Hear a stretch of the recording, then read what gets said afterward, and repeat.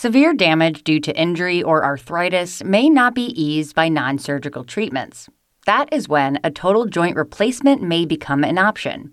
To talk to us about this surgery, we are joined by Dr. Wasik Ashraf, an orthopedic surgeon at the MSLC Center for Total Joint Replacement.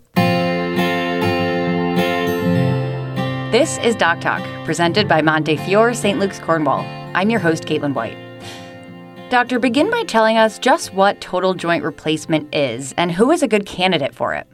That's a great question. So total joint replacements are surgeries we do for shoulders, knees, hips, and even ankles. And my specialty is hip, knees, and shoulders, where we remove the bad cartilage and replace it with metal and plastic. And as far as the patient selection for a joint replacement, it truly is multifactorial. The biggest factor is quality of life.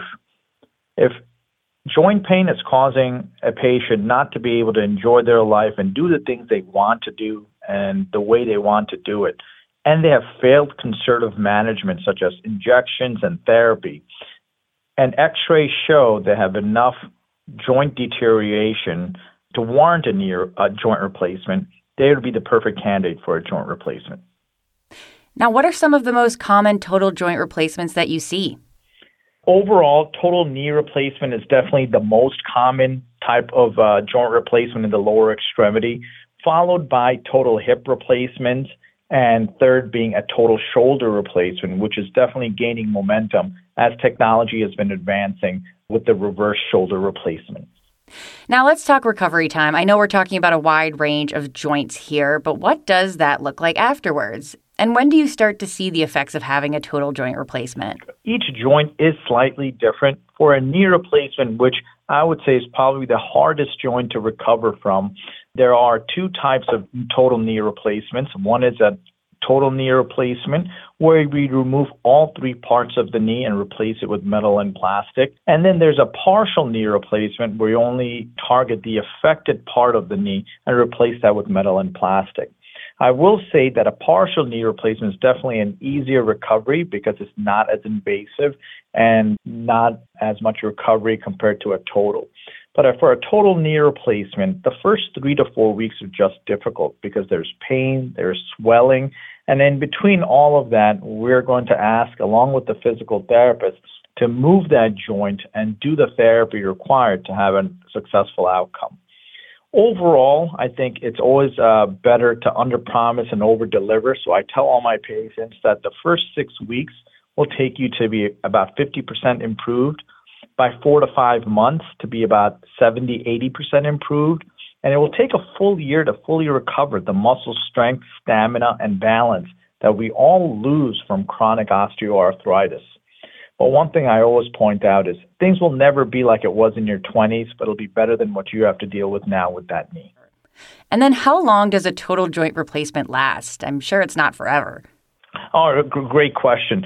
So, with technological advancements such as minimally invasive surgery that we offer here at St. Luke's, along with improved material from the vendors and metal, we are seeing increased survivability of the implant itself. The other factor that I will throw in there is patient selection. Patients that have a higher body weight index or higher comorbidities, they just don't last as long. So if you have the perfect patient with the new technology that we have offered now with faster recovery, really this can last anywhere between 18 to 20 years is what I quote with my patients. Now, of course, major surgery is happening here. So is there anything that we can do to avoid having a total replacement if we have arthritis or another injury that could lead up to it? Absolutely. Again, multiple factors to this. There's a huge genetic factor that I think in many times gets overlooked. If you have your aunt, your grandma, your mom who are suffering from arthritis, you could start at an early age in your late 20s, early 30s to start taking joint supplementation, which is chondroitin sulfate, glucosamine sulfate, fish oil, turmeric, which is a good antioxidant.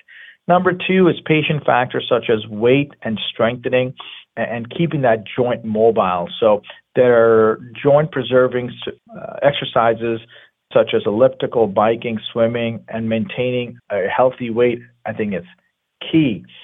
Things such as squatting, lunges, running with a history of arthritis in the family is just not a great idea past a certain age. So mobility, staying active, eating right, and supplementing, I think they're all good preventative measures for osteoarthritis. And wrapping up here, Doctor, I'd love to hear about your team here at Montefiore. Can you tell us a bit more about what you do? Yes, we are a orthopedic hospital where we have a total joint specific floor where all we do are total knees, hips, and shoulders. We have a team of therapists, social worker, case manager, nursing staff who all work together to really make sure all your questions are answered before surgery. Your needs are met as far as therapy required, help at home required, are taken care of before surgery. So when you're after surgery, all you have to worry about is just recovering.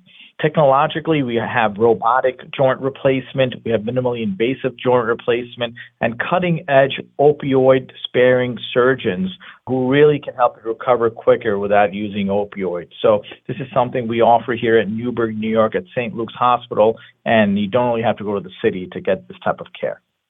Well, thank you so much for joining us today. That was Dr. Wasik Ashraf, an orthopedic surgeon at the MSLC Center for Total Joint Replacement.